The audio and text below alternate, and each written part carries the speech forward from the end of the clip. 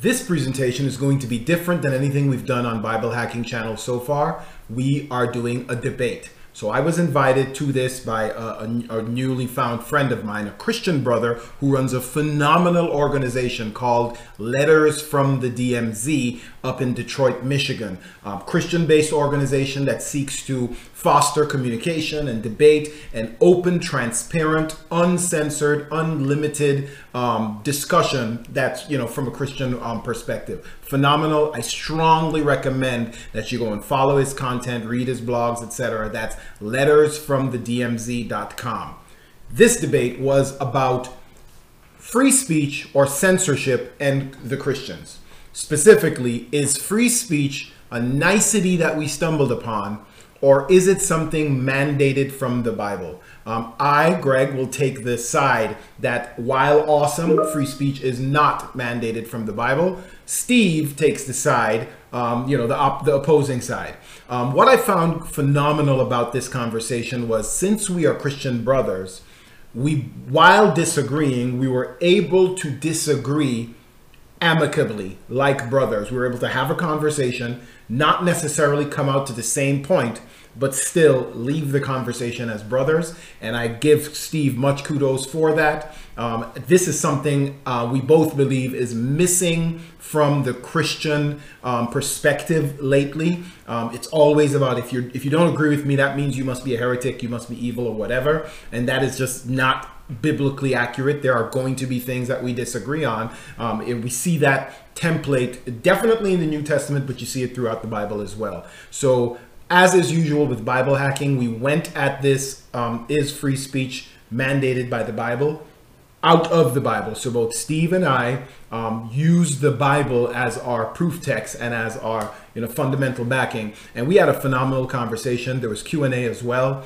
So once again, go to lettersfromthedmz.com to follow Steve and his content. And I hope this is a blessing to you. Any questions you have that you want us to debate or discuss further, drop them down in the comments. And remember to share this with a friend that could benefit from the conversation. Thank you.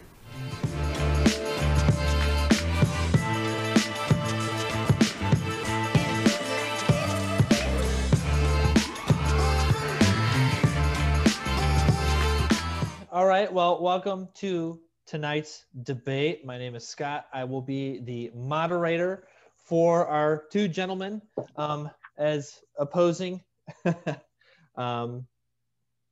adversaries, I guess is what we could say, although friendly adversaries. The topic for the debate is, if freedom of speech, while agreeing that it is good and useful, is it a biblical principle? We have Gregory Richardson, and also my father, Steve Schlichter. Greg, would you like to introduce yourself first? Father? I didn't know it was biased. I am totally I'm sorry. Yeah. Nepotism in there. Yeah, the nepotism's real, but yeah. It's all right. I'm an unbiased source.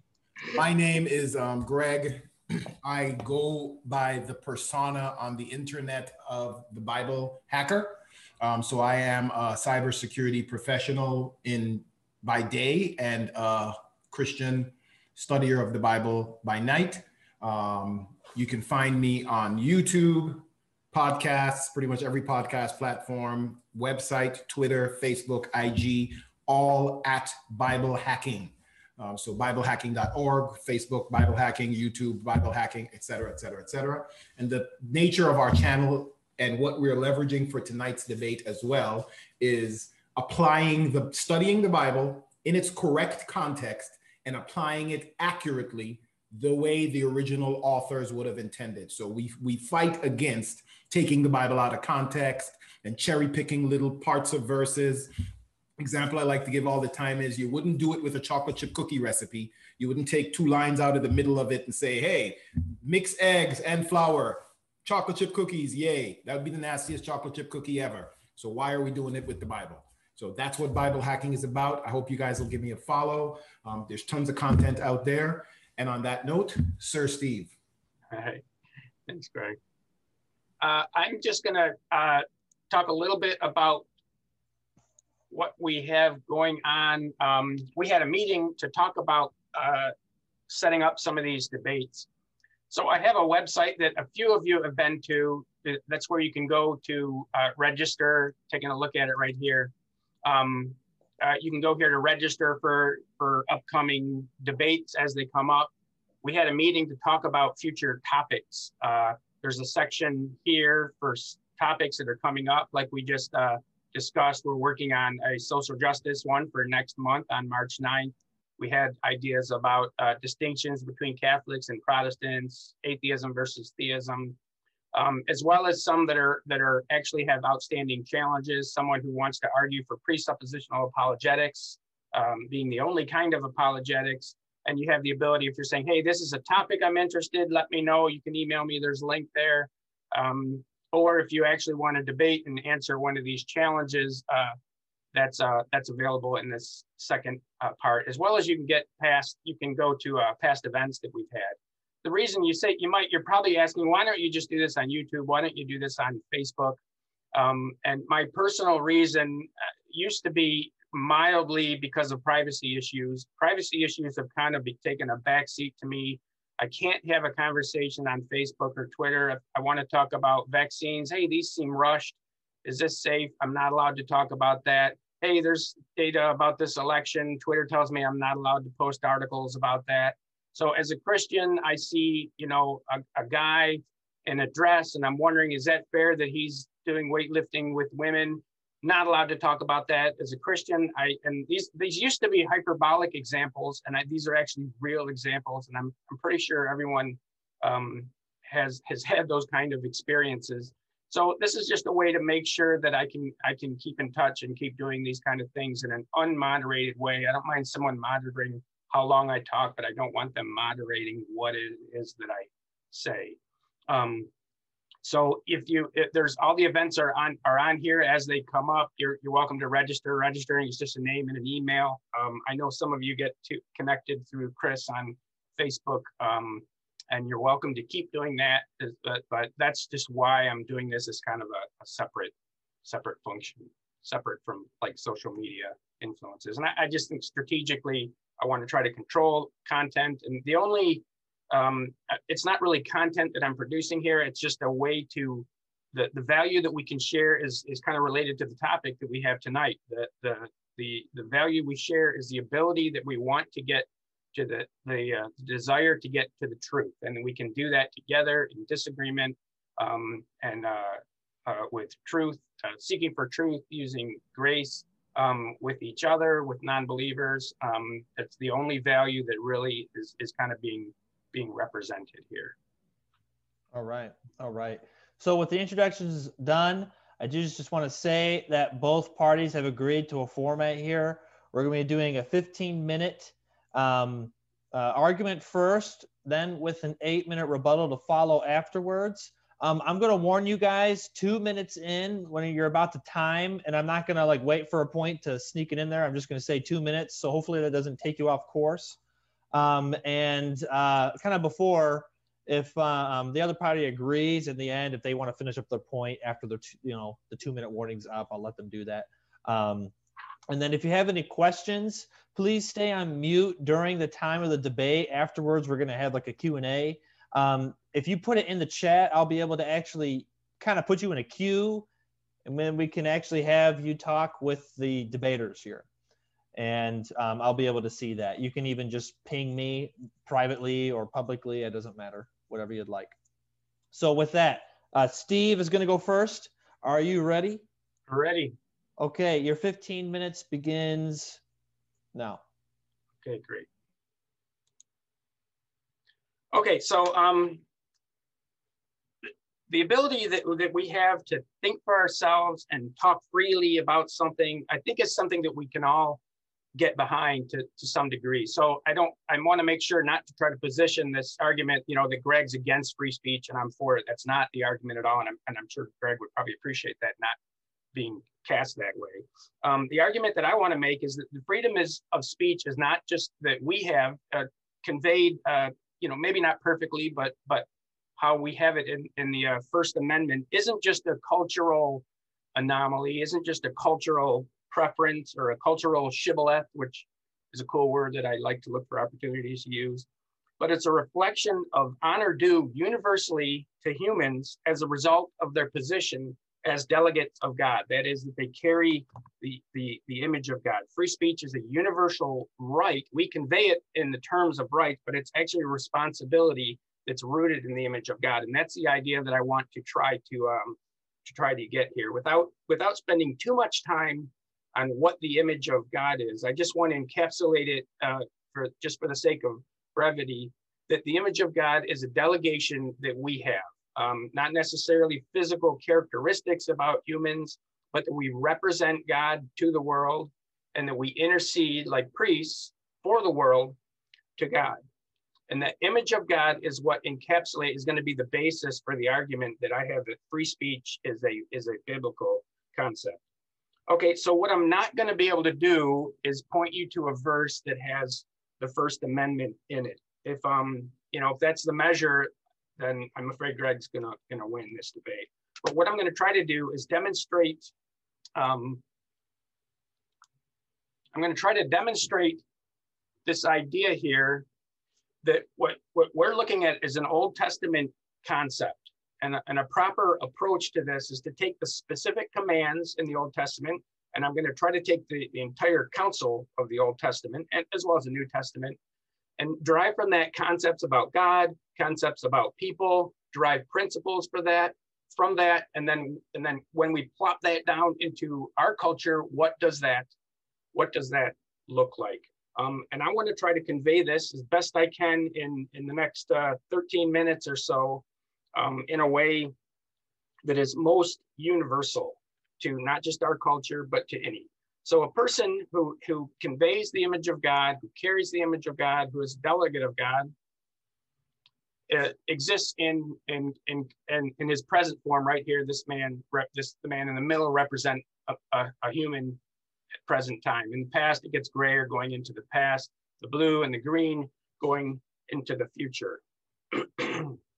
Right. So what this represents is a person's life in their entire expression, how they choose to live their life, how they choose to enact the image of God and the responsibility based on the word, based on conscience, based on commands of God. What they do in the past can accumulate. It can accumulate property. We can see here that in the past, this person did things, and maybe he bought a house, maybe he got this bag of cash, whatever he did in the past, that's how he decided to represent the image of God, how he carried the image of God. What he does presently, what kind of work he does with his hands, with his feet, whether it's work that he desires, it's a work that he finds purposeful, or even if it's work that he has to do in order because he needs to take care of his family or make sure he has food. What kind of associations he has. Person can set aside their rights of to their past, their present, and their future to join associations. Church might be an example of that. I join a church, and to some degree, and I think to church too, it's kind of to a small degree, I'm willing to give up certain things, how I live my life to accommodate a group. And I have a little guy there defending because the defense of themselves, self-defense or defense of that group is also a part of that ability to maintain your responsibility and rights carrying the image of God. What you do going into the future is also the work you do, what your plans are, goals you have. If you want to go to school to get an education, you might work in the past to accumulate a certain amount of money to be able to do a certain amount of certain things. So you have certain skill set moving on into the future. So this is how someone expresses the image of God in the past, in the present, and in their future. And there's restrictions on what other people can do in our human activity, what other people can do in relationship to each other, right? In the past, you can't steal what someone has accumulated. You don't covet what someone has accumulated. You can't use unequal weights and measures to cheat someone out of what they've accumulated. In the present, you can't kidnap people. Hold Exodus 21:16. You can't put them in forced servitude. You can't commit extortion. You can't oppress people. If something is oppressive, it's wrong because it's denying them the full expression of the image of God in their life. In the future, you can't take away someone's future by murdering them. Genesis 9:6 tells us that whoever sheds the blood of man, by man shall his blood be shed. For God made man in his own image. You can't kill a person because they're made in the image of God. And that extends both to what they're doing in their present. You can't extort them for the same reason. You can't kidnap them and force them to work for you for the same reason. And you can't steal the things that they used to in their past life to accumulate property. So past, present, future, there's restrictions on our human interactions because of the image of God. And past, present, future can also be expressed in life, right? In the future, you can't take someone's life. Present, liberty, you can't take their liberty away from them. And property, you can't take the past, the way they've used their life in the past to either accumulate property, because you don't have any business getting between them and how they express themselves with the image of God. So free will, there's a couple concepts that I think we can derive out of this kind of expression of the image of God. So I want to talk about those real quick. So one is that I think we can see from the Bible that free will, at least temporarily, is valued above the absence of sin. If God wanted there not to be sin, he would have been very easy to right. We have the tree of the knowledge of good and evil. He could have built a barrier around that. He chose to have the choice, the liberty of the choice, more than he wanted the absence of sin. And if God values that, then we don't have the right to value the absence of sin more than the free will of other people. In the Bible, liberty is always a blessing. In the Old Testament, loss of freedom is always a judgment. And in the Exodus, it was the delivery of freedom and liberty that was the blessing, even though it led to sin. In the cycle of Judges, where liberty, oppression would be lifted up by a judge, that liberty, even though it resulted to sin, was still a blessing and was still considered a good thing. Truth requires speech. So this is maybe a general concept, and I imagine, and maybe not in the presentation, wouldn't be Greg's preference, but there might be a lack of disagreement on some of these things. But the question then is, how do we know that free speech is included in this? And I think we can tell that free speech is included simply because it's not excluded, right? I can't take a person, I can purchase a cow and I can kill a cow. I can take a donkey and I can strap a cart to its back. Those are things I can do to a donkey because they don't carry the image of God.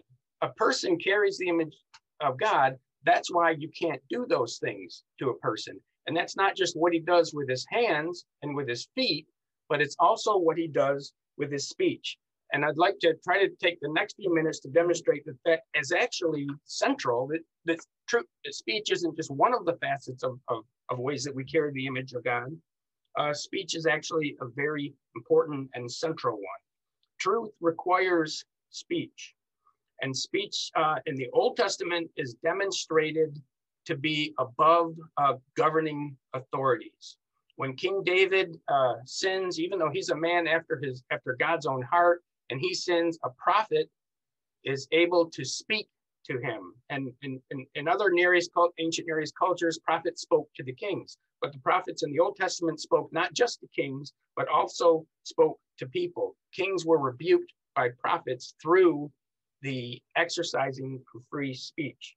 That's in a kind of a governing capacity. Even in the church, elders are and Titus 1:9 tells us that elders are, it's important that they're able to reason and refute falsehoods, not just avoid them. So liberty is the purposes of liberty is enacting the purposes of God in our lives, and includes what we do with our hands, our feet, and our speech. And I think it's actually centered on our speech. And there's a couple reasons, making sure we're doing all right on time. A couple of reasons I think that's true. One is because power corrupts and speech prevents the abuse of power. So the example I gave of David and Bathsheba, and David being confronted by that. 1 Samuel 8, I'm not going to have time to read the passage, is where Samuel actually discourages them from selecting a king, because a king will take away liberty from the people. He'll take your sons, he'll take your daughters, he'll take a tenth of your income. He'll take basically what was supposed to be God's tithe will now go to the king. Liberty and by extension, democracy is actually not possible without free speech. That's the first reason. The second, and that's coming from the Old Testament, the image of God, the second is this: the image of God enables and requires us to think and speak for ourselves. Numerous occasions in the Bible, we're told to choose. Deuteronomy 30:19, choose life. Joshua 24:15, choose who you're going to serve. Matthew 11:18 and Revelation, come, you're weary and heavy laden with this burden, come and you will be set free from your burden. Those are choices. The image of God requires us to be able to make choices. Third reason is that free speech is needed to spread the gospel. Matthew 28:19 tells us to teach everything that Jesus taught. And we can't do that unless we have the ability to speak freely. Acts 5, the apostles were told that they can no longer preach the gospel. And they said, do we have to choose, are we going to obey God or are we going to obey men? And that message is really important, because it's what they're saying is there's a sphere of authority that the government has, other entities might have, like the church, for example. 2 minutes. Cool, thank you. But they don't have the authority to override your speech. You still have the authority, no matter what the government says, you still have the authority to preach the gospel, because speech, the restriction of speech is not in the sphere of government. One last reason I'm going to try to sneak in here is this idea of humility. As humility is a biblical concept. We're taught to follow the example of Christ in his humility. That God opposes the proud but gives grace to the humble.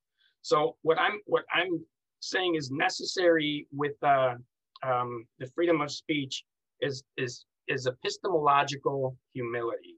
How do we know what we know?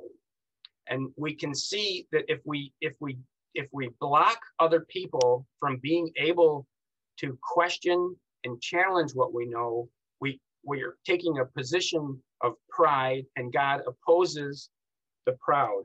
And in history, we can see this happening multiple times. The very gospel, prior to the Reformation, the very gospel itself was restricted, and it was let loose through the printing press and through freedom of speech.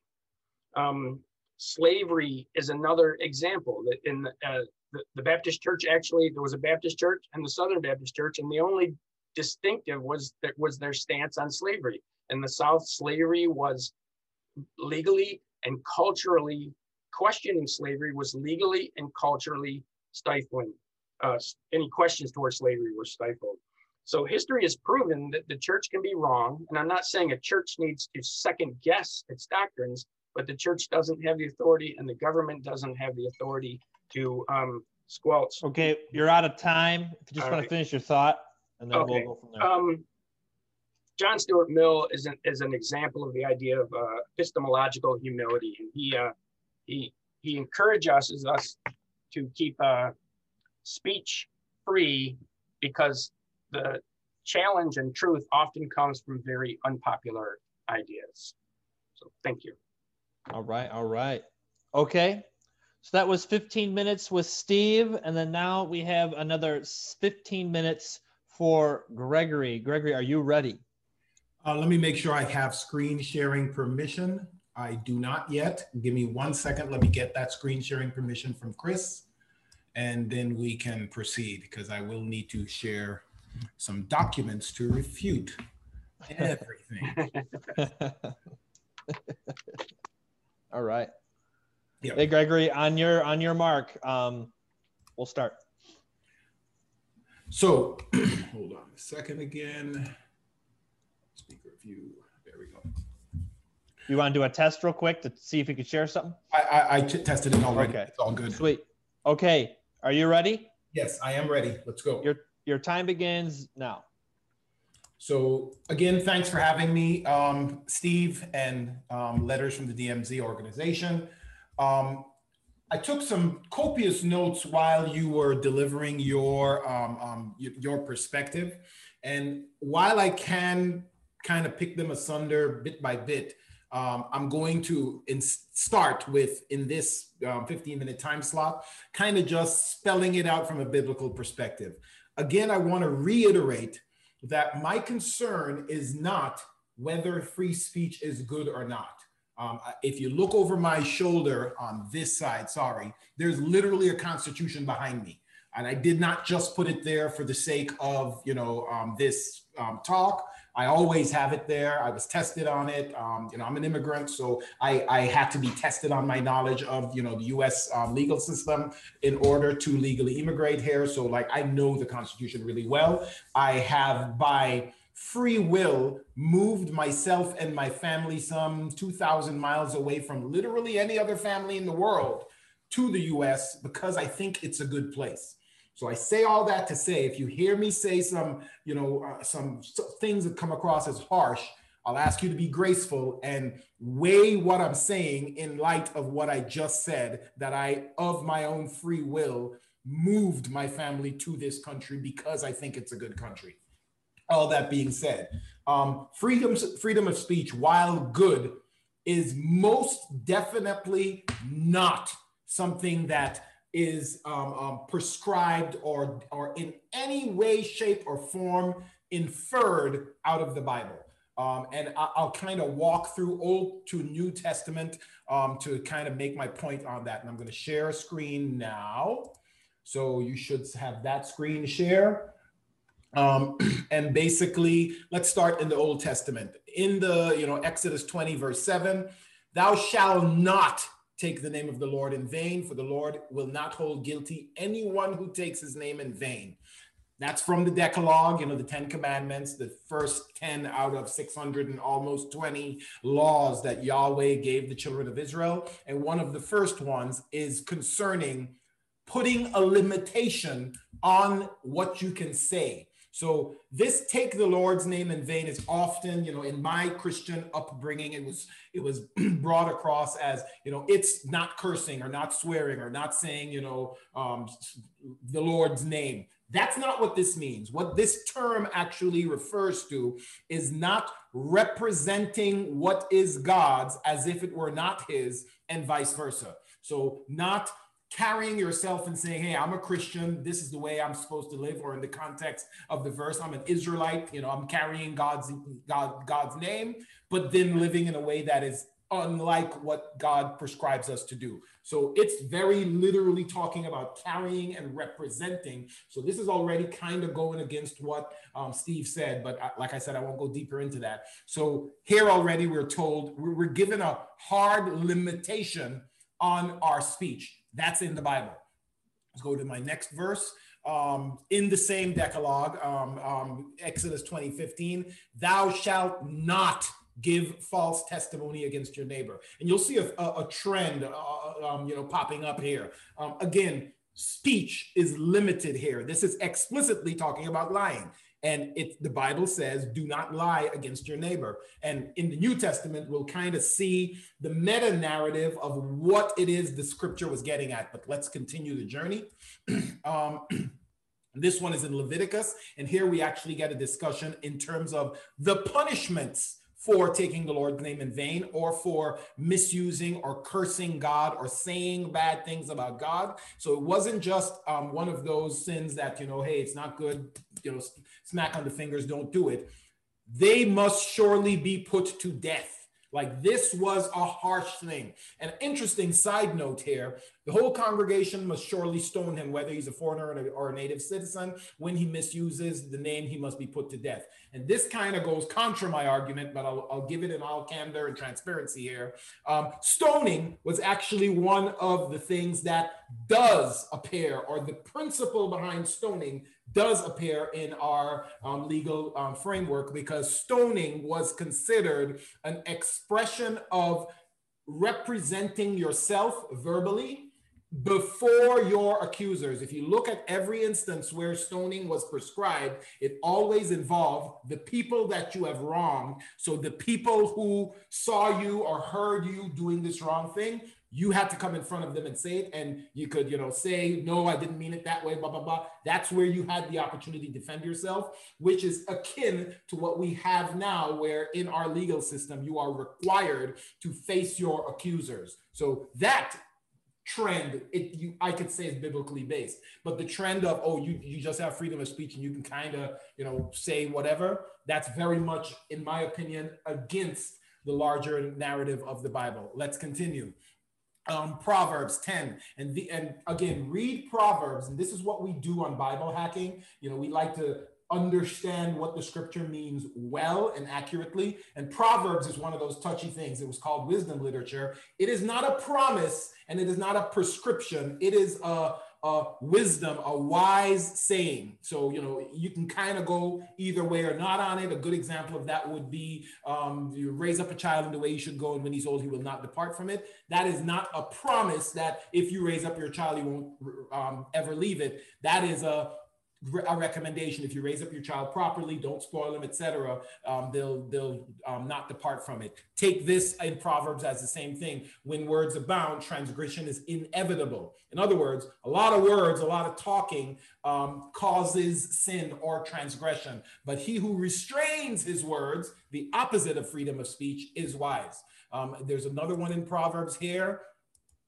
Did I just double click the same thing? Yes, I did. Proverbs 18:21. Death and life are in the power of the tongue, and those who love its use will eat its fruit. This is not a name it, claim it verse. This is quite the opposite. This is saying you will reap the consequences of what you say. So you best guard your tongue, rein it in, because if you say the wrong things and lie and you're untruthful or whatever, you're going to eat the fruits of what you are, what your tongue is doing. So again, the Bible is slanted towards limiting speech rather than, saying, hey, you can say whatever. That being said, I want to stress again, there are aspects of speech that should be free and that are good. And we see that in the New Testament as well. But I'm not going to make Steve's argument for him. I think he's doing an excellent job of that on his own. But I'm just saying this is not exclusive. It's a very nuanced stance.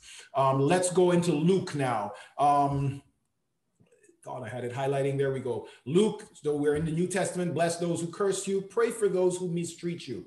Not curse them back or speak back against them, or even defend yourself against them. Quite the contrary, the onus is on us as imagers of Christ to rein in our tongues. And when we even when things are unjust occasionally, this is the posture we need to take. And you see that that concept recurring in scripture a lot. Love your enemies. The same concept happens in Matthew 14. Same thing happens in Romans as well. Bless those who persecute you. Bless and do not curse. So again, it's not about self-defense. The onus is on living in harmony with one another. As if possible, so far as it depends on you, live peaceably. That means if you need to hold your tongue in order to live peaceably, that is what the Bible is prescribing. And as we go through the New Testament, particularly the epistles of Paul, particularly the pastoral epistles, we see guidelines being set by Paul constantly that lean towards how do you keep peace with those in church, in ecclesia, et cetera, et cetera, et cetera. You keep the peace by guarding how you speak, what you say, there's lessons and guidelines on how to approach those that are older than you. Approach them with gentleness, even if they're wrong and you need to correct them. How you approach them speaks volumes. And I think this is something in our Western culture we could probably do a lot of good with. If I'm being genuine, we have probably overcorrected towards the side of, I feel this, I want to say this, so I'm going to say it, with less consideration as to what the harm is that this can do. Quite frankly, is it truthful what I'm saying? It's very, and I'm not picking on Steve with this. I like Steve. I love Steve. Steve and I have engaged several times over the last couple of weeks. I'm definitely not saying Steve is like this, but there's a tendency in our society today to repeat whatever rumor, conspiracy theory, or whatever have you, without even considering, is it possible that this is not truthful? Should I do an extra check first and rein in my freedom to be able to say this thing because I want to make sure that what I'm about to say or repeat or post on social media is actually truthful? That is what the Bible prescribes, because again, 12:18 Romans, if possible, so far as it depends on you, live peaceably with all people, including those who persecute you, including those who treat you poorly. And I'm going to skip forward a bit now because I see I got 4 minutes left. Ephesians 4:32, let no unwholesome word come out of your mouth, but only what is beneficial for the building up of one in need. Again, the onus is more on us as Christians to rein in our tongues and not say everything that comes to our mind, and not just espouse that we have freedom of speech, which is true. We do. We have the capacity to say whatever we'd like to say. The Bible says, in spite of your capacity and ability to say anything you can say, we are recommending you be extra cautious that what you're saying is not unwholesome. And unwholesome is a low bar to set. So Paul double downs on it. Not only should it not be unwholesome, but it should be beneficial for the building up. So that cuts out a lot of the freedom of speech things, because a lot of what we say, while potentially true, has zero benefit for the building up of my brother or sister. So again, I believe, and I'm seeing the timer, Scott. I see I got about 3 minutes left. I believe the scripture is very clear. The onus is on us as believers to rein in our tongues, control them, keep them under subjection, because it is more important for us to live in peace with each other, live in harmony with each other, and build up each other than it is for us to defend ourselves, curse those who persecute us, etc., etc., etc. Does this take away any explicit rights? No, it doesn't. It's not about rights. As a matter of fact, the Bible is not about our rights as humans so much as it is about our desire and ability to image God. I'm using Steve's own term in a different context, to the rest of the world by how we represent him in loving for each other. So I'm going to close on my 2 minute mark there, Scott. And I'm going to stop sharing screen right now as well. That was it. Okay. Yeah, right on the nose, 2 minutes. Okay. All right. Well, thank you, Greg. So what we're going to do now, we're going to go into the rebuttal portion of the debate tonight. Again, if you have any questions, we're going to do them after both of our participants' rebuttal. If you have any that you want to think of now, please put them in the chat privately or publicly. I'll put you in the queue. Steve, are you ready at 8 minutes for a rebuttal? I think so. Okay. All right. Your time begins now. Okay. So thank you, Greg, for those points. Those are very good points. And I've really enjoyed this time, as well as the time that we've spent talking about getting prepared for this, as well as 3D printing that came along with it. One concern I have is I think we're on a little bit of a different wavelength, because there's nothing that you said that I disagree with. And I think if I try, let me pick the Old Testament context. Let me pick on that one first. I think that falls under the umbrella of associations that I talked about. So my membership in the church certainly restricts the things that I think, maybe not the things that I question or have questions about. I can't go to church and say, hey, I don't believe Jesus is God, right? I'm voluntarily restricting my speech as part of that membership. And that could be a church, could be a country club that has those kind of voluntary restrictions. So that is definitely true. And everything you said about our conduct, how we use our speech, I totally agree with. There's no question that our speech can be abused, that would, even though we have the image of God, we carry the image of God, we are not very good at it. And we are a marred representation, a fallen representation of that image.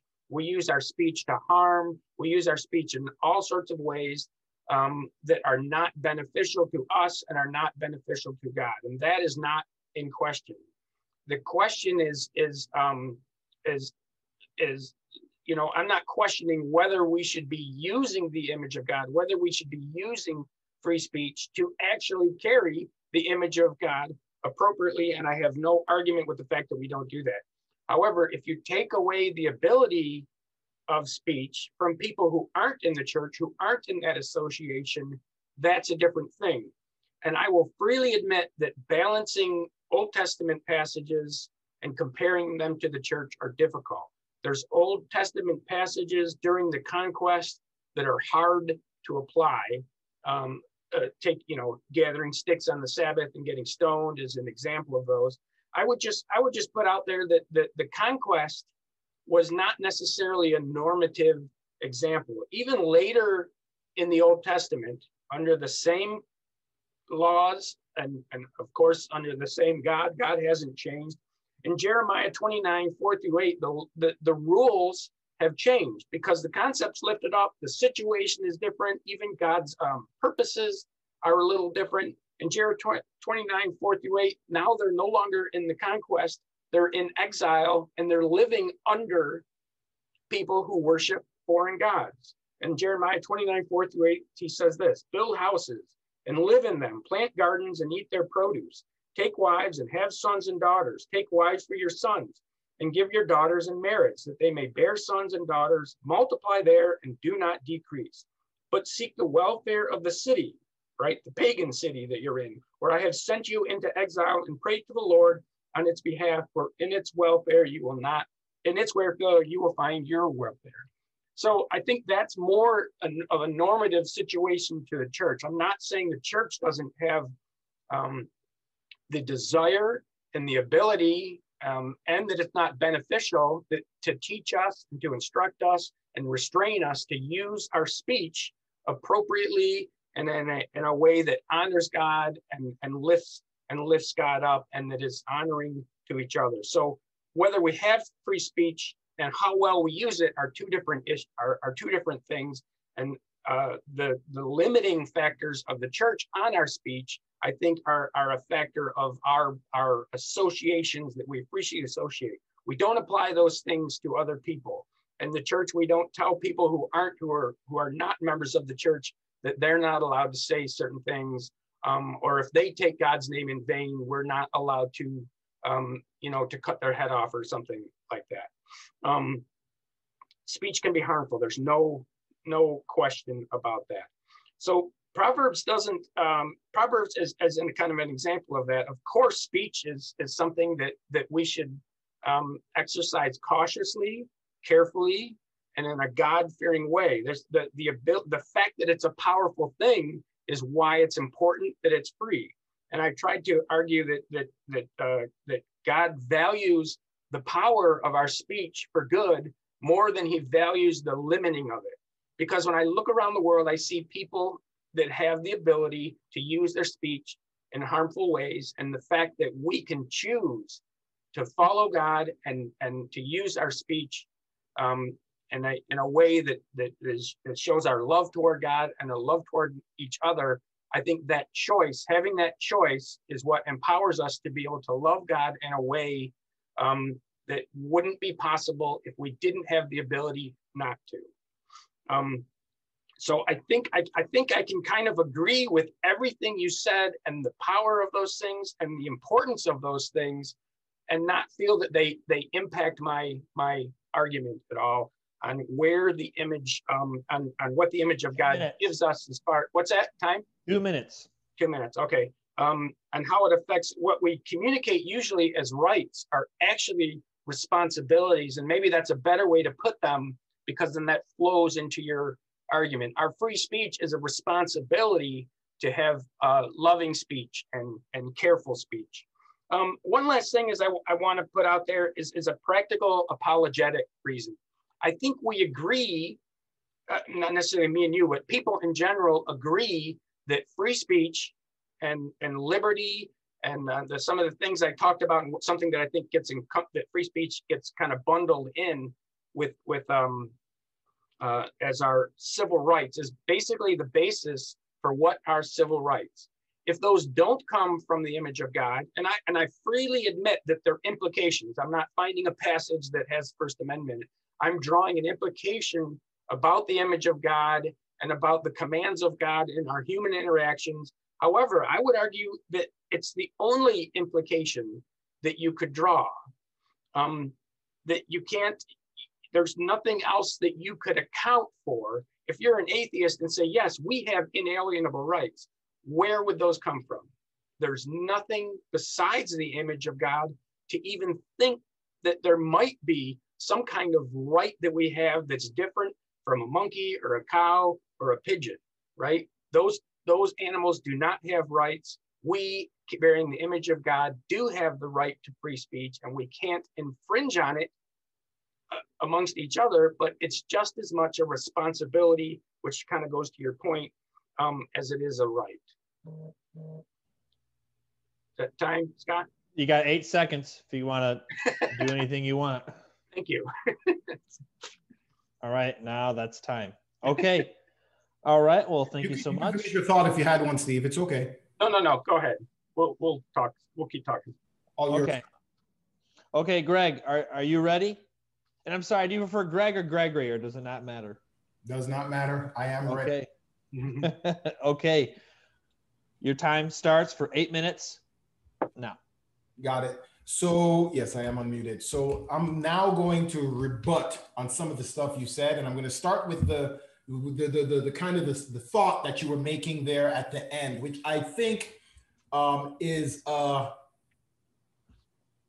think you're making an assumption without, and this is my assumption, without the basis of the data to confirm it. You said, and I'm trying to quote here, I'm paraphrasing loosely, God values the power of the good we can do with our speech more so than the limiting of our speech. I struggle with finding scriptural or biblical backing for that concept. I've studied this exhaustively for the last month almost since we spoke about this, have been searching for like all uses of the word speech, talk, bless, everything coming out of the mouth, et cetera, the vast majority of them, and I was like, why is there a beeping going on? I thought that was you, Steve. It's my own timer. No worries. My timer was set incorrectly. 8 minutes is not up. Gregory, I'll give you an extra 10 seconds. That's cool. Thank you. My own research on this shows that there's a vast proliferation of data in terms of the negative usage of speech, talk, words to say, et cetera, in the Bible. There's significantly more of it, more things limiting our speech than there are things saying it is free to speak. Like significantly, it's well above 50%, probably 70 or almost 80. I thought it was 76%. I don't have the numbers in front of me, but I literally did searches and compiled it in Excel, and I was doing the math on this. Like, so I'm struggling with reconciling God values the power of the good we can do with our speech more so than he values limiting. I would go the other extreme on that and say God values the good we can do by limiting our speech more so than the good we can do with by speaking freely. And my basis on that is the amount of times there are terms in the Bible that limit what we can say in terms of blasphemy, lying, bearing false witness, do not curse those who hate you, bless those, etc., etc. All of those are limitations on our speech. You picked on me, I'm using that word, it's too strong, but you know what I mean, on using stuff from the conquest to demonstrate that, limitations on speech are, very strong in the Bible. But you used Torah laws on kidnapping from Leviticus and saying they were not allowed, et cetera, to, prove that we are the image of God. I think the image of God thing, I think you're headed in the right direction, but, again, just candidly speaking, I think you missed the mark there. I don't think the image of God is tied. It seems to me like you're saying the image of God is tied to us as Christians being able to represent God well. Because you made statements like, it's a tarnished image due to the fall, et cetera, et cetera. So my question on that would be, and you can answer this in the rebuttal or whatever.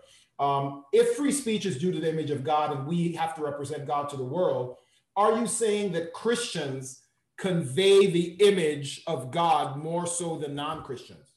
Because I would say that is verifiably and provably wrong in the Bible, but I guess we'll get into that in a little bit. So boils down to, I don't think the image of God methodology or thought process can be used to justify us having free speech, even though free speech is good. I think the image of God methodology more represents what Jesus did. And in Jesus's own ministry, and I'll give two examples without sharing screen. I will give it if I can find it. Boom. Here's nope, that's not the one I want. I want this one. Yes. Luke 13:3. Now there were some present on that occasion who told Jesus about the Galileans whose blood Pilate had mixed with their sacrifices. And he, Jesus, answered them, do you think these Galileans were worse sinners than all the other Galileans because they suffered these things? No, I tell you, unless you repent, you will all perish as well. Now, the point of this example is they were trying to lure Jesus to speak and take sides, even in the case here where what Pilate had done, mixing blood with their sacrifices, was wrong. Jesus abstained from taking sides, and he said, the onus is not on us determining whose side it should have been and then speaking it out. The onus, I am telling you, is you need to repent. In other words, turn the finger back on yourself, and rather than being so wound up with my ability to have free speech, be more concerned with my ability to analyze myself and put myself in right relationship with the church, et cetera, so that even my blind spots, brothers can call me out on and say, hey, Greg, there's you're seeing this splinter in my eye, but there's a log in your eye. That's what Jesus is pointing us to. Very similar to, which I'm not going to get deep into because it's more well-known, when they try to trap Jesus in the whole tax thing. Should we pay taxes, yes or no? Well, like Jesus could have answered and, picked a side on it. He very purposefully avoided picking a side because 2 minutes. He understood what they were trying to do is use his words against them. So I see the onus in scripture on us using limitation of our words significantly more than on us, just being free to be able to speak. I'm good. Okay, you still have 1:30. Do you want to wait for it to time out if you have any more to say? No. Okay. Can respond if he feels fit.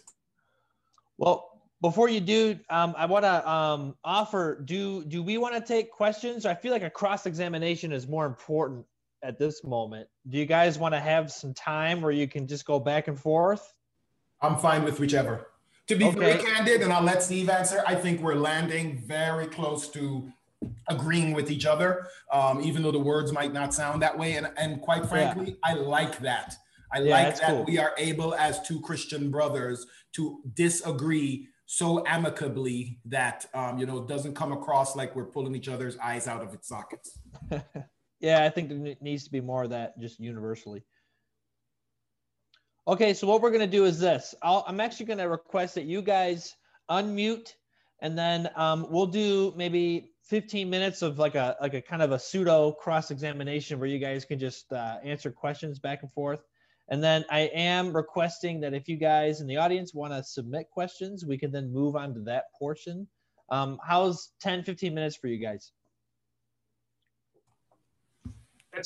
Yeah, I don't know if we'll need that or not, but I wouldn't mind doing a quick rebuttal. And then Yeah. if you're interested. Let's go ahead, just untimed. Just go ahead, ask the questions you need, and if it's going too long, I'll just keep notes of who's talked the most. Okay. Okay, go ahead. So yeah, what my statement over free will, what God values over another thing, again, isn't really contrary to what you're saying. What I was saying is that God values, and I don't have a verse that says this, it's an implication, that God values free will more than he values the absence of sin. And I feel safe saying that because I look at the world and I see free will in sin, and I know God had the power to create a world where there was no free will and there was no sin. So it seems apparent to me that God preferred to give us choices and to have our love for him be a result of the choice to be able to do that, even though many would use their free will not to do that. So I wasn't specifically addressing speech. I was just saying free will in general, which includes our speech. I agree. There's lots of places where God limits our speech. I don't know that I would consider it a violation of my civil rights if God wants to limit my speech. And I think that you should say this or you should not say that isn't really limiting our ability to have free speech. It's pointing us in the direction of what is the best way to use it. If there's if it's put in an if you say the right thing, that implies you have the ability to say the wrong thing. Otherwise, we wouldn't need any limitations given to us or communicated to us. We would just be told you only have the ability to do this. But you don't. You have the ability to use your free speech for things that are not honoring to God and that are sinful and that are harmful. And God's not condoning those things, and I'm not suggesting he's condoning those things, and I'm certainly not condoning those things. I'm just saying that it appears to me that those things are available to us. And that as far as the image of God, I'm saying all people carry the image of God. Now, Christians are capable, because of the Spirit of God, of carrying a more complete and a less marred image of God, as much as we exemplified Christ, or that God sees us through the lens of Christ's death, that but we still have a marred image of God. I don't think our nature, our identity as humans, is different in that sense. We all have the Christian or not, carry the image of God as marred as it is. Can I push back on that a little bit, Steve? Sure. Old marred image of God thing. If the image was marred, why was the first thing that what God did immediately after the fall in Eden? Why was the first thing that he did to reiterate the initial calling that he had before the image was marred?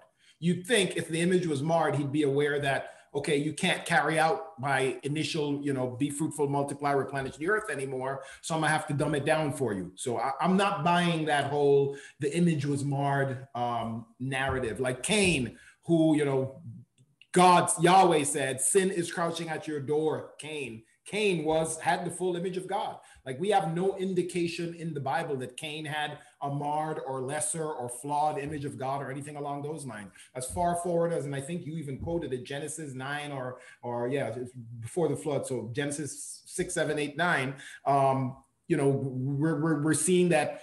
And, Adam bore Seth. This is long after the fall. And Seth was made in God's image. And God even said, don't kill anyone, because all of those people are in my image. All of them, even the sinful ones. So I think I don't agree with you on that one there, on your interpretation of the image there, but I just wanted, I don't know if you can rebut that or whatever.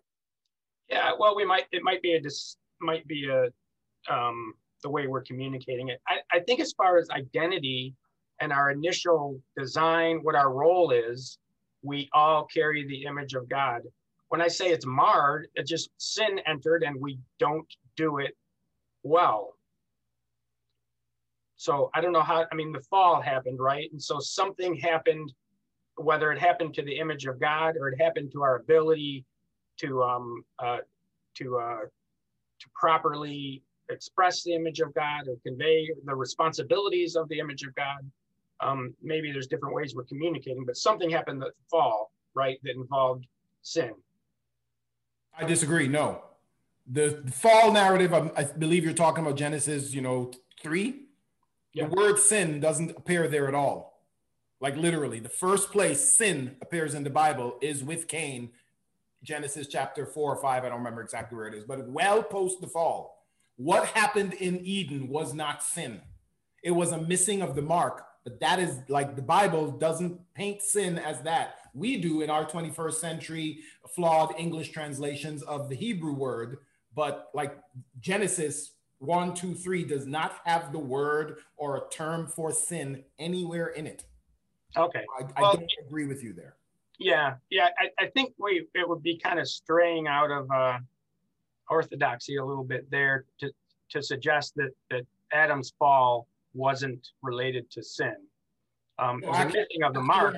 I'm actually quoting Orthodox interpretation of that, and I'm being very specific, like old Orthodox. I don't mean like, Billy Graham Orthodox, and I lived in Charlotte for most of my life in the US. Like I love Billy Graham, but I mean like old, like Athanasius and go back older than that. And that's the way they interpreted it. In the fall, it brought mortality. Other things later on brought sin, like the Cain incident, like, Genesis 6:4 incident. But, that's not related to freedom of speech. That's just a different take on it. And I don't think Well, Paul talks about death and sin coming through Adam. So what's that? Exactly. Death and sin. Not sin, death and sin. It was about mortality. Well, and sin, right? I mean, it's death and sin. Maybe that'll be our next debate. But that's not a speech thing. If I were you going to say something, Scott? Yeah, I was going to say, that's kind of getting off topic there. Although that does sound awesome. Definitely put that in the hopper DMZ thing. But we actually do have a question. Unless you guys want to return to what you were talking about, maybe like 22 minutes ago. Otherwise, we have Chris Samuel has a question. Okay, I'm ready if you're ready, Greg. Yes, I'm ready for questions as well. Okay.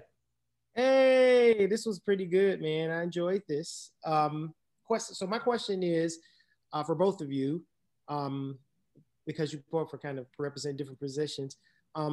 Is there a empire or kingdom that was represented within the Bible that you think would have that had like a principle about free speech? Okay, does that make sense? I don't know. It does. The question makes sense. I don't know where you're going with it. Broad. It's pretty broad because it's like there's bunches of Babylon, Assyria. There's like tons of different little kingdoms and stuff, and that are referenced, at various times that had contact points with Israel. Or in the New Testament, you got the Roman Empire. And I was just curious, like with you guys, different positions.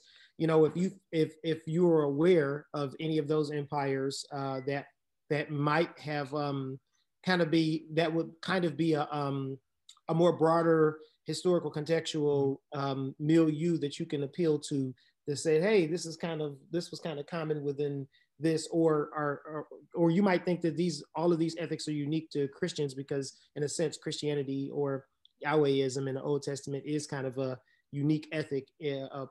Part of its kind of thing is a polemic against the ethics of other empires. So, anyway. Yeah, I think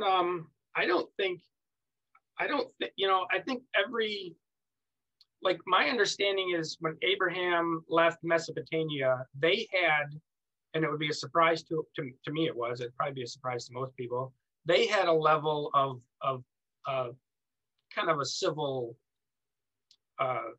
rights, that would concept that would be kind of a surprise to us. I think every culture, has flaws, and they still had slavery and things like that. I think the First Amendment is the kind of the best expression of, and again, I'm not saying the First Amendment is a direct quote from application of the Old Testament. I think if you derive principles from the Old Testament and from the New Testament, I think the First Amendment is a good representation of that. There's the contexts are so different to be able to say that well, maybe Old Testament Israel was the best example of that, but the context is so different, it's hard to see how that would play out in other cultures. So I don't know if that answered your question or not. I can give another, it's not really completely other perspective, but your direct question, Chris, was, are there other nations represented? I am not super familiar with Mesopotamian culture, so I can't, rebut or disagree with what Steve said. I'm very comfortable taking his word for it. I will say in the New Testament, though, and let me see if I can, yeah, I got it. Acts 14, around verse 22. The disciples are, they've met and they're about to go out on missions trips with Paul, et cetera, 14:23. That's what I was looking for. And when they had appointed elders for them in the various churches with prayer and fasting, they entrusted them to the protection. Now, that sounds like, they were prayed and they fasted and then they appointed elders. However, the word there for appointed is the Greek word, holy crap, I'm not going to try to pronounce this, but I have to. Kirotoneo. And that word verbatim means to vote by the stretching out of the hand, as is done in the Athenian ecclesia. So ecclesia is where we get the word church from.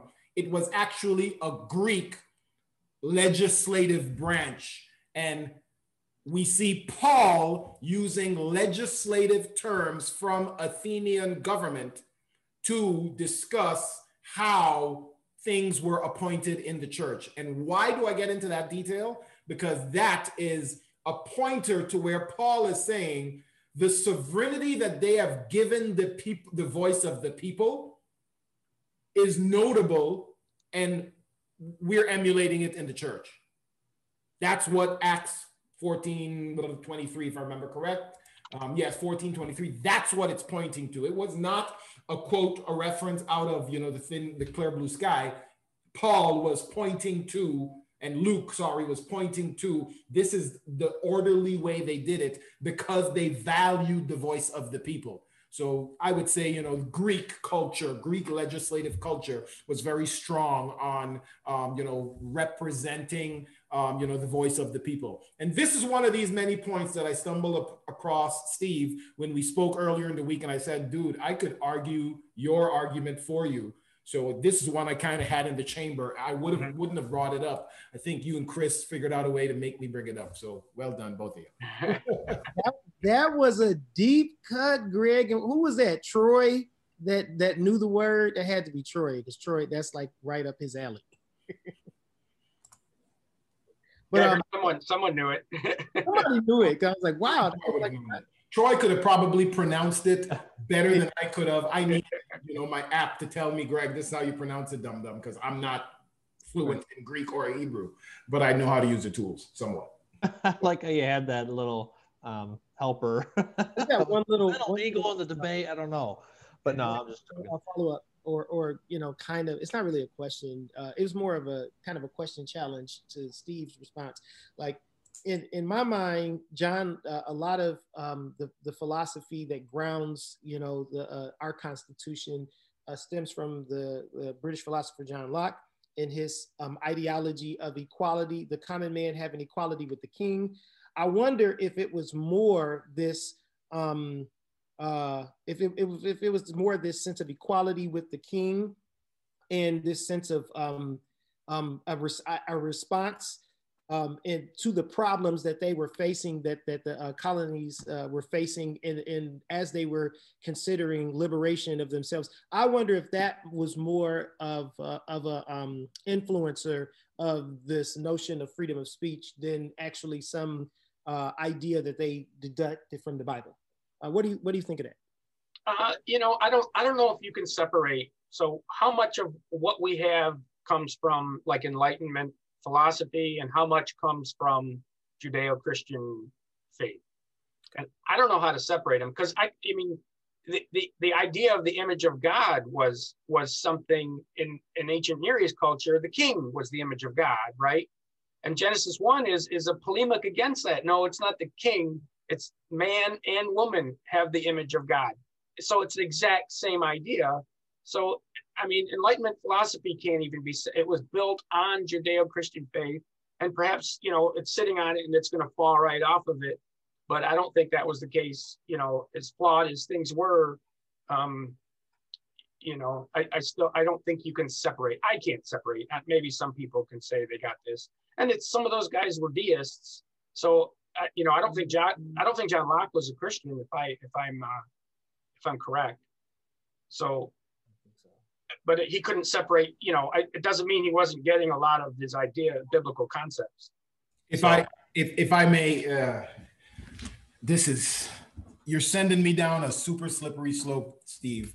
So I'm going to actively try to censor some of my thoughts, and I'm going to drill down only on the freedom of speech part. Self-censoring is okay. Yeah, I'm definitely self-censoring myself here, because I don't want anyone on this call coming after me, including Baby Yodas. I see like 5 Baby Yoda icons in the thing. Baby Yoda is a demon, but that's a different conversation. Anyway, the framers of the First Amendment, Bill of Rights in general, I would argue that the vast majority of the stuff that was written there did not come from anything near the Bible. Like, I just can't reconcile some of the things they bundled in there that are vehemently anti-Bible, that were established rights that had to be undone later on with the Bible. In the case of freedom of speech explicitly, I can make a much stronger case that freedom of speech was derived from the concept of the Hobbes's Leviathan, and that was written in, I actually have to go and check, in 1588. And it states in Leviathan, it's the name of the book, Hobbes argues that the absolute power of the sovereignty was ultimately justified by the consent of the governed. So that point, that's where their heads were at. They read that, was well known in that time, and that made sense. And they figured the way we can make sure that our power as a people is never stifled again is to give our people the right to be able to resist the king and resist, you know, the president and resist the Congress, et cetera, et cetera. I don't believe this came we know that didn't come from the Bible, but the concept of freedom of speech was a direct knee-jerk, if not well thought out reaction to limitations being placed on humans by the throne in England specifically, and potentially in France as well. Not like, I don't think the Bible was anywhere in sight, because they could not have reconciled, well, we're going to get this part from the Bible, but these other 10 parts over here, they're vehemently anti-Bible. It's all good. Like, I can't reconcile that.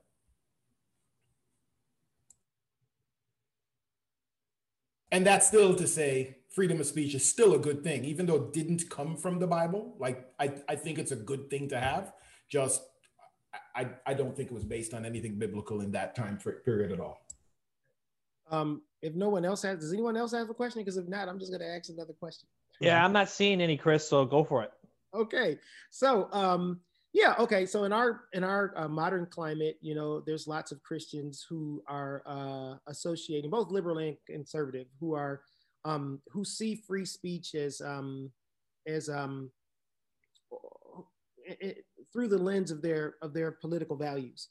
You know, whether it's cancel culture, you know, in, you know, limiting the things that you can say, or whether it's, you know, freedom of, whether it's this sense that unfettered freedom is the best type of freedom, or very, very, very, very limited freedom is the best type of freedom. So yeah, in light of those two kind of, you know, polarizing outer limits of freedom of speech, where do you think that, like, what are some give me some examples of things that you think that the church can have a positive influence on regarding free speech in America? You want to go, Greg? You want me to go? All yours, Steve. Okay.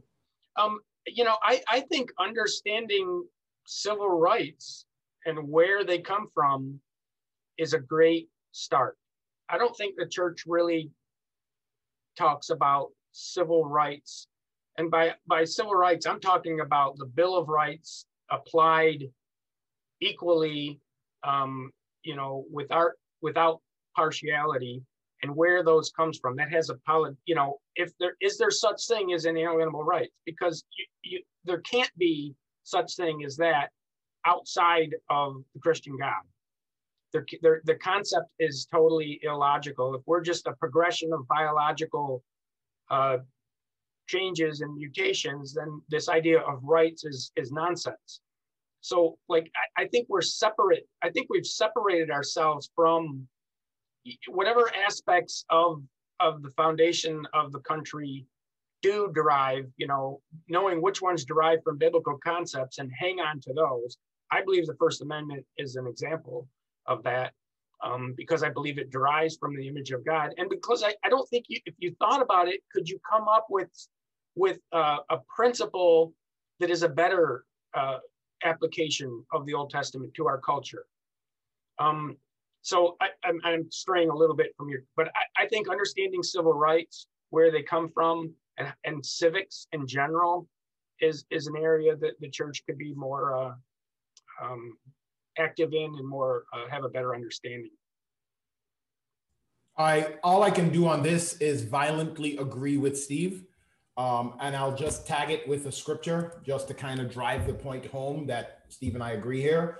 Psalms 82, this is God, and I'll just read the first one. God stands in the divine assembly. He administers judgment in the midst of the gods. So this is God in the divine assembly of, you know, sons of God, administering judgment.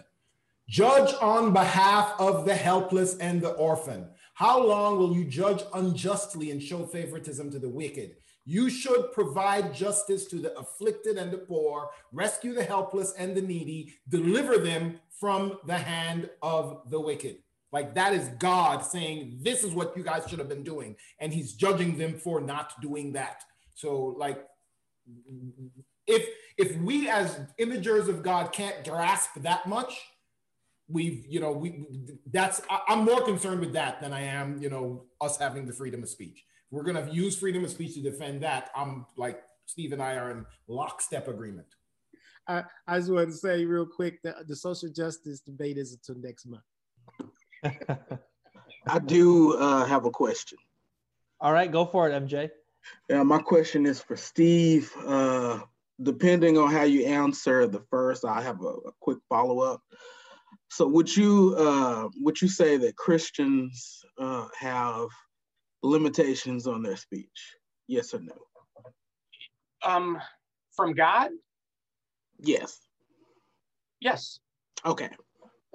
All right. You made a few associations. So I guess my question is, from whence does this secular sacred dichotomy come, where Christians have these limitations, but anybody in the world does not, when the Bible clearly teaches that, you know, the earth is the Lord and the fullness thereof, and all people are image bearers. So whence does this secular sacred dichotomy come, where there's a set of rules for Christians, and then there's these Western idealized concepts for other people, when God commands men everywhere to repent and believe the gospel, basically? Yeah. Well, I think it's the role of the Christian to the world to enact those things, right? So we can't tell the king what to do, but we can sure tell him what he should do. So I just think it's just that the church doesn't have authority over the world. The church can convict the world of sin. The church can preach Christ to the world, but it can't force people outside of the church to do what they should do or to not do what they shouldn't do. Right? I mean, Paul lived in a world where the emperor thought he was a god, and they imprisoned people, and they did all sorts of things, and Paul's response was to preach the gospel. Yeah, could I offer just a little bit of pushback? Yeah. Okay. Yeah, Push Greg a little too.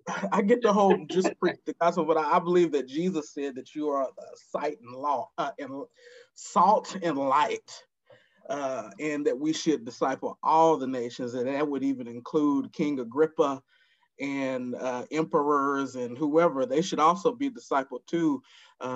We should pray for kings and rulers and all, as James White would say, all kinds of people, because God desires men everywhere to be saved, and all men should believe the gospel. No, we don't. I would agree with you that we can't force them based on the sword. What we do as ambassadors of Christ, we do. Wouldn't you agree that we do try to compel men everywhere to believe the gospel? Yeah, isn't that what I said? That's what Paul did. He preached the gospel. The Great Commission is go and make disciples of all nations, baptizing them, is in this order, right? Baptizing them in the name of the Father, the Son, and the Holy Spirit, then teaching them to observe all that I have commanded. So discipling for you is just merely preaching? Well, discipling, it requires a disciple, right? If King Agrippa is not a disciple, then you're not going to baptize him and you're not going to teach him, because he's not going to listen, and you don't have any authority to make him listen. I mean, that's just merely, in a reductionistic fashion, preaching. The Great Commission? Yeah, the discipleship process, just preaching. The process is making disciples, right? Which involves baptizing, right? Mm-hmm. Teaching to them to observe all that he has commanded them. Okay. Right? That's what making disciples is. If someone isn't going to get baptized, then they're not going to be a disciple. Yeah, I guess I would just make a distinction between preaching a gospel message and discipleship. But I got you. I appreciate you. Okay. Well, thanks for the question. I hope I I appreciate it. If I may, I don't know. I'll call it add hopefully clarity to MJ and Steve on this. I think there's some nuance that we skated around a little bit with regards to authorities specifically. So the whole kings and Agrippa, et cetera, paradigm or parameter. And I'm referring to 1 Peter 2:13, be subject to every human institution for the Lord's sake, whether to a king or as a supreme, or to governors as those he, God, commissions to punish wrongdoers and praise those who do good, et cetera, for God wants you to silence the ignorance of foolish people. The context of this is Peter is telling the churches in Asia Minor, be subject to every human institution, knowing that the emperor of Rome in that time period was oppressing the Christian church heavily. Happened so that this same emperor that was emperor while Peter wrote this and sent this out was the same emperor that ended up martyring Peter. Peter was not being facetious or unaware when he was telling them, you make disciples by honoring and standing up to and in a respectful manner all those human institutions, even when those human institutions are wrong. In doing that is how you end up creating disciples. You might not make a disciple of the Caesar, but the people looking on the sidelines you're probably going to get mass conversions in there. And we see that in the Desert Fathers immediately after the first century. You see people getting martyred like crazy. And you can read the stories. I'll probably grab a book behind me, and like there's tons of stories of people getting dragged out of church, getting down, brought to martyr, and you can reject Christ and you'll be okay. Nope, we're not rejecting Christ. Why? Because they grasped this, and they were less. And I'm going back to freedom of speech. They were less concerned with I have freedom of speech to defend myself here. And they were more concerned with, I'm going to subject myself to this, even though you're wrong. A, because I know this life is not it for me. And B, I want all those that are looking at me to see we're willing to put our necks on the line, literally, to die for this gospel. That's how we make disciples. That's a nuance that I think in our Western society today, we've missed and drifted away from. I want to say a little bit, but I really am thinking a whole heck of a lot, because we're more concerned with, no, we got to, stand up for what's right. And no, sometimes you got to, you take the L. Like, if that's going to make a disciple, that's how we make disciples. That's how the first century church did it. I kind of see that as an example of exercise, like even though you're told to be subject for the Lord's sake to every human institution, that human institution does not have the authority to make you subject in your obedience to God. And to me, that's an example of exercising free speech. The government does not have the ability to, maybe we're just using different words to say the same thing, because I'm seeing the same thing as you, and then but I'm seeing it as an example of the exercising the responsibility of free speech that cannot be restrained by a human institution. I know, yeah, we're in the question time. I would agree with that, okay? And I would agree with what Gregory said. Here's my whole thing. I believe that we do have the freedom to say what we want to say, but I also believe that what Jesus said about a wise king sitting down, counting up the costs, really planning and thinking before he goes to war. I believe that we also have that responsibility as well. Mm-hmm. So, pick and choose. Basically, pick and choose your battles. We can say what we want to say, but in China that might cost you your life. In Arabia, that might cost. In North Korea, that might cost you. But you have the freedom to do it. Yeah. Agreed. Once again, I think we agree, Steve. A weird debate.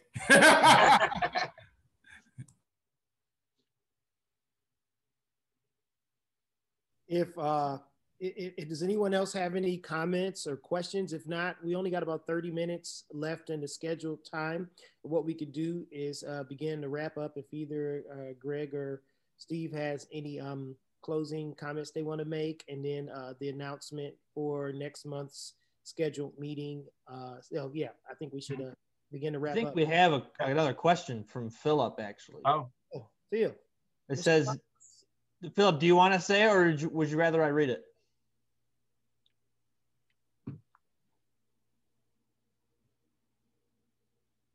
I think I'll read it, and I guess I'll go with. He's coming up now. Oh, perfect. Cool. Yeah. No. Yeah. No. I just I guess maybe this wouldn't be necessarily a question. Maybe just an addition, but I think sometimes we sort of equate this idea of freedom with protection, and do we, when we're talking about this, and I came in totally late, so forgive me if you guys already covered some of this, but does our freedom, quote unquote freedom, does that necessarily translate into protection? And is that sort of what the debate in essence is? Because we have God-given freedoms, and like we said, whether the institution agrees or not with our speech or the things that we say or things that our actions, is there a delineation between this idea of freedom and protection when it comes to our responsibility as Christians? What's the boundaries of our freedom versus the things that are protected, I guess. I'm sorry, I'm having trouble articulating this question, but so I guess in a nutshell,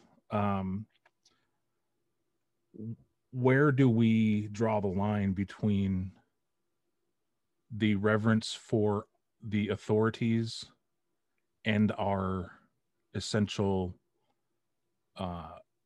freedoms in Christ, if you will? Is there a delineation between what the kingdom says is okay for us to do, act, say, and where do we draw that line as Christian people? Is it just simply a moral thing? Is it because we all would agree that it's we draw the line with Scripture, of course, but is there a line, basically, I guess is sort of what I'm saying. And then that's where I get the freedom equate protection, because I think sometimes we look at the freedom of speech, particularly in our current context. And I know I'm sort of rambling at this point, but the freedom that we are supposed to have is supposed to be protected, but now we're finding that everything has flipped. The freedoms that were once freedoms are now restrictions, depending upon the culture that is dominant. So I guess, like I said, I'm sorry I was late and sorry for rambling. So no, you're good.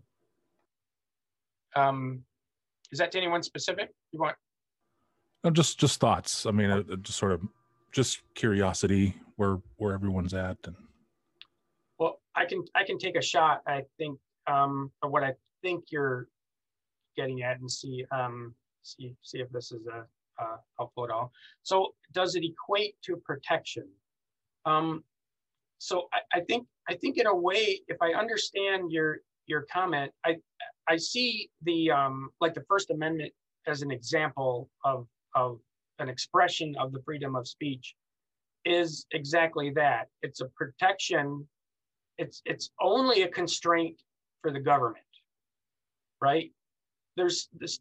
It's not saying that the constraints that I have through my associations or through interfering with other people's rights don't still exist, but the government can't constrain my First Amendment right. So in that sense, I think it's a protection.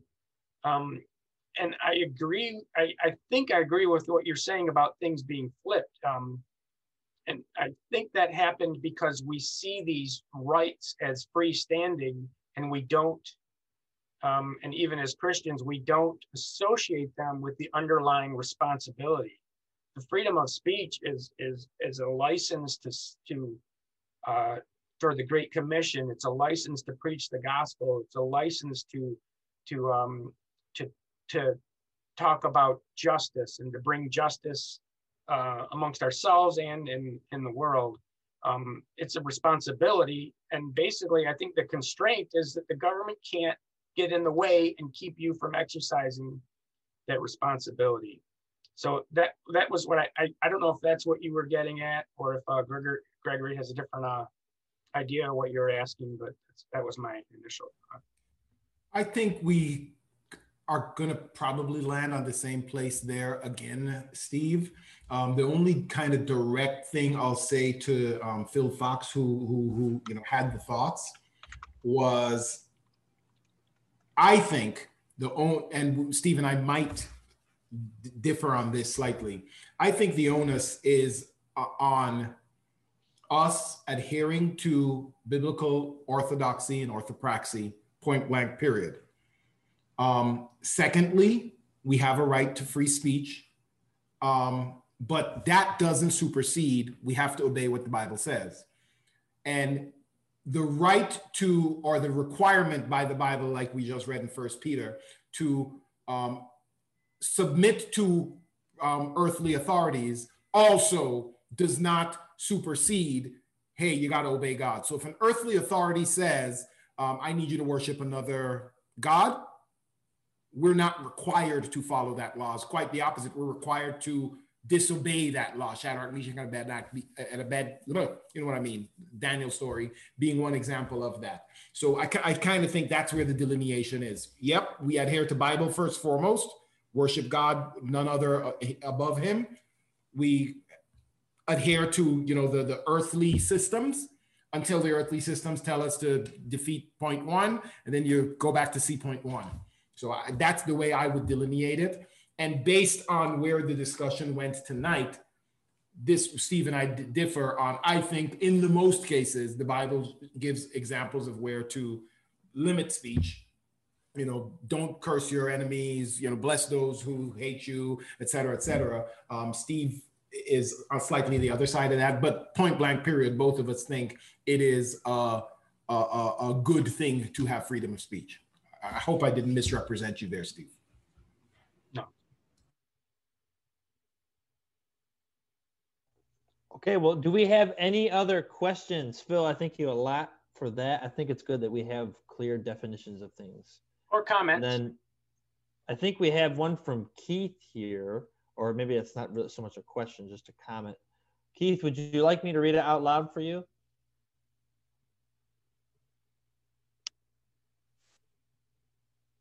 For anyone who's missing the comment section.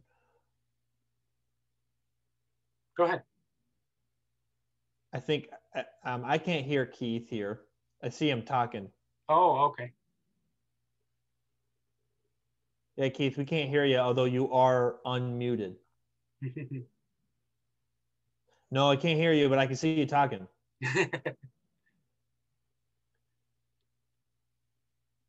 You want to read it, Scott? Would you like me to read it, Keith? In the meantime, maybe thumbs up if you want me to just do that, and then we can. Okay, perfect. I'll read it. All right. So it says, Keith said that our free speech is within God's directive. We are free to speak under God as long as it edifies the church and spreads the gospel. And I guess I'll leave that up to you guys if you guys want to comment back.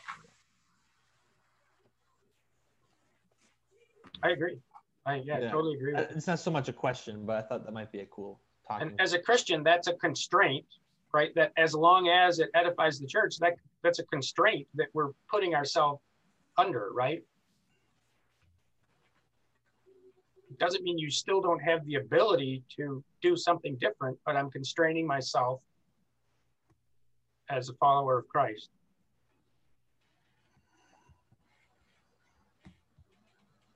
Lord willing.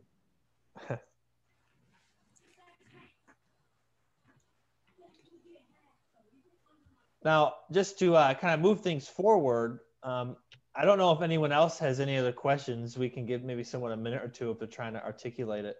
Now, I'm not going to lie, and this can help with other DMZ debates. I've had a ton of questions, but I feel like as a moderator, I'm not supposed to ask. As the moderator, as the son of one of the contestants. Well, both. I thought that too. I was like, man, as the son, he has a very difficult question for you, Greg. I thought the entire time, I was like, man, I got like 4 things I wrote down, but I'm like, it's not fair. It's just not fair if I just for the record, I would have been okay with it. I'm sure. Yeah, I'm sure.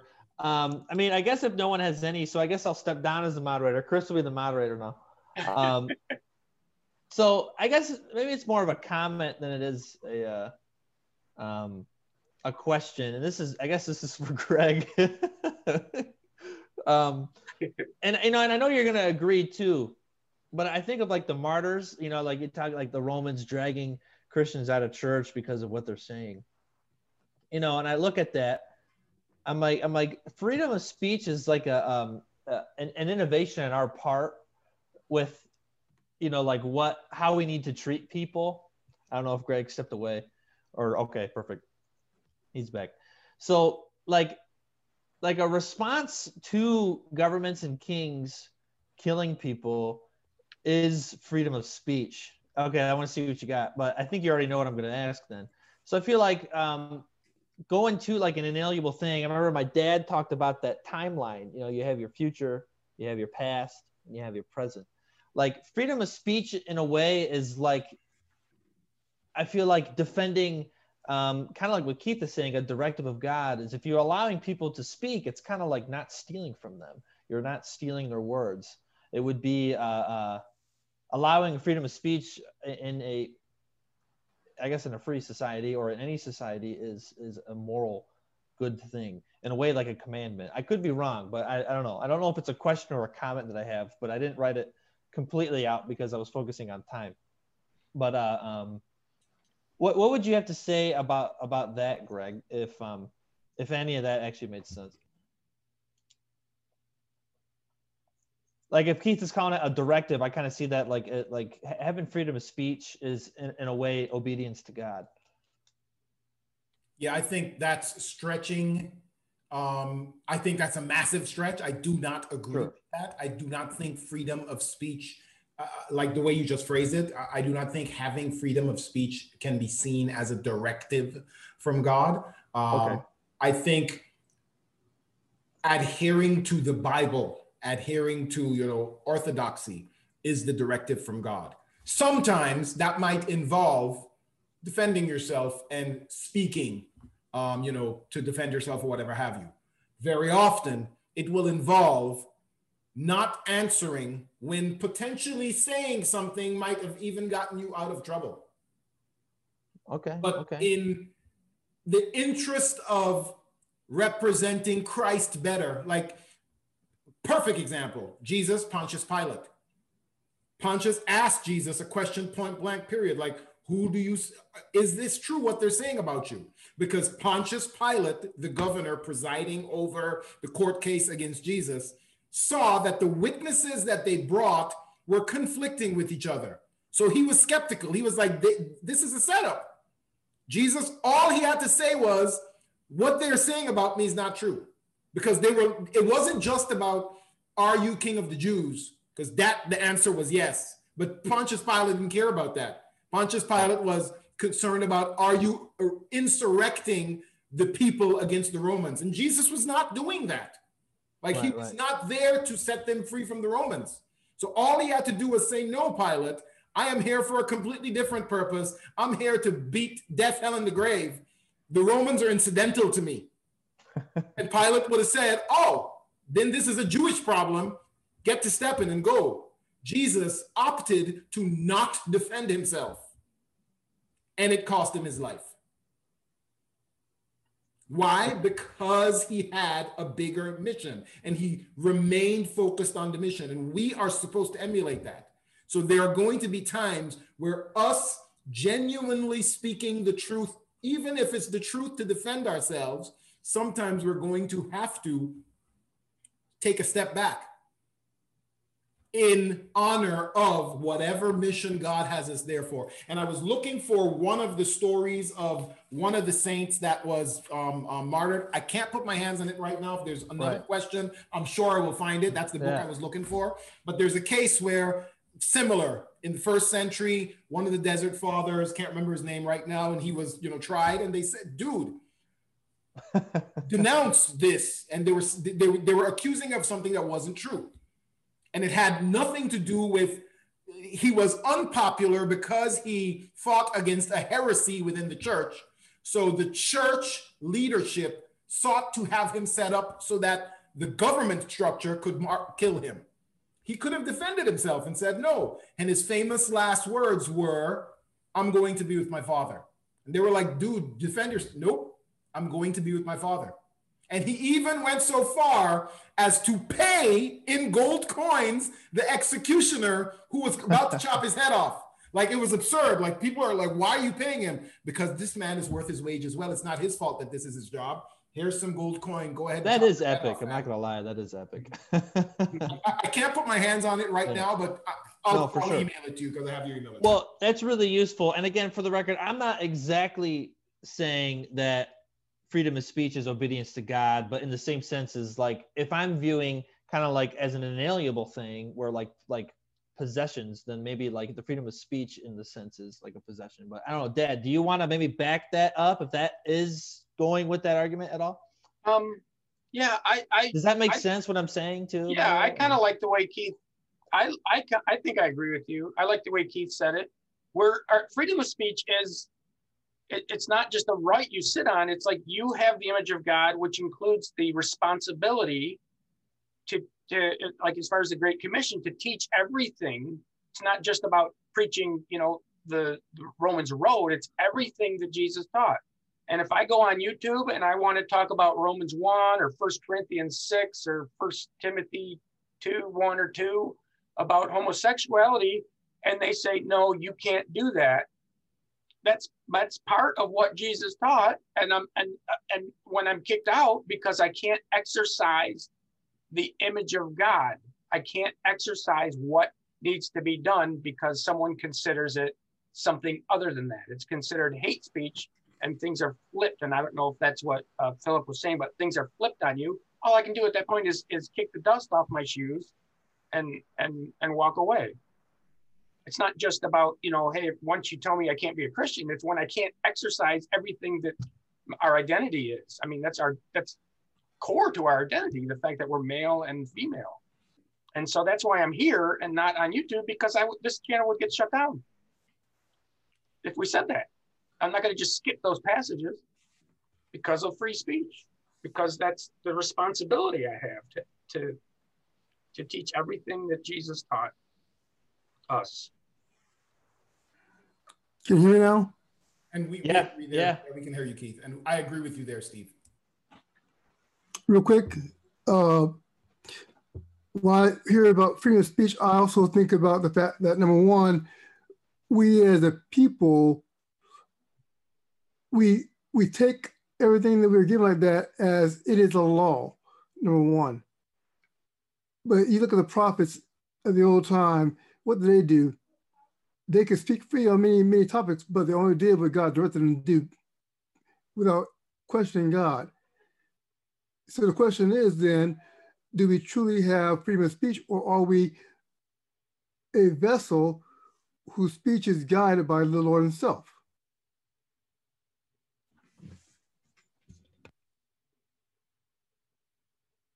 Yeah, I go for option two, and we're slaves to Christ, and I want that to be based on conscience and the Bible, and I don't want other entities, whether it's organizations or governments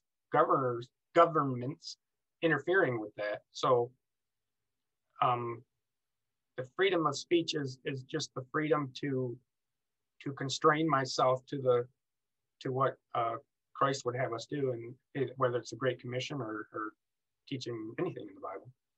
So I think I'm agreeing with your second. I'm picking your second option.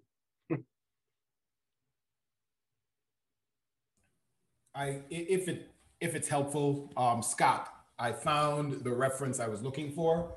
The saint's name is Saint Cyprian of Carthage, African saint. 200, so the early 3rd century after the death of Christ. His famous last words were, hold on, I have it written down, boom. His famous last words were, they said, look, you can get out of this or you can die. And his famous last words were, thanks be to God. And literally, and that chant became so popular, other African martyrs would notoriously chant out just before they died, thanks be to God. And his principle was, he believed, and I'm reading from his writings, that his martyrdom would speak louder than his words. That's cool. He backed out of free speech so that he could be martyred, so that 2,000 years later, you and I could be talking about him. Making disciples. Cyprian of Carthage. Cyprian of Carthage. Fought against heresy, fought against a lot of stuff, made a lot of enemies, cost him his life, and he could have gotten out of it. Famous last words. Thanks be to God.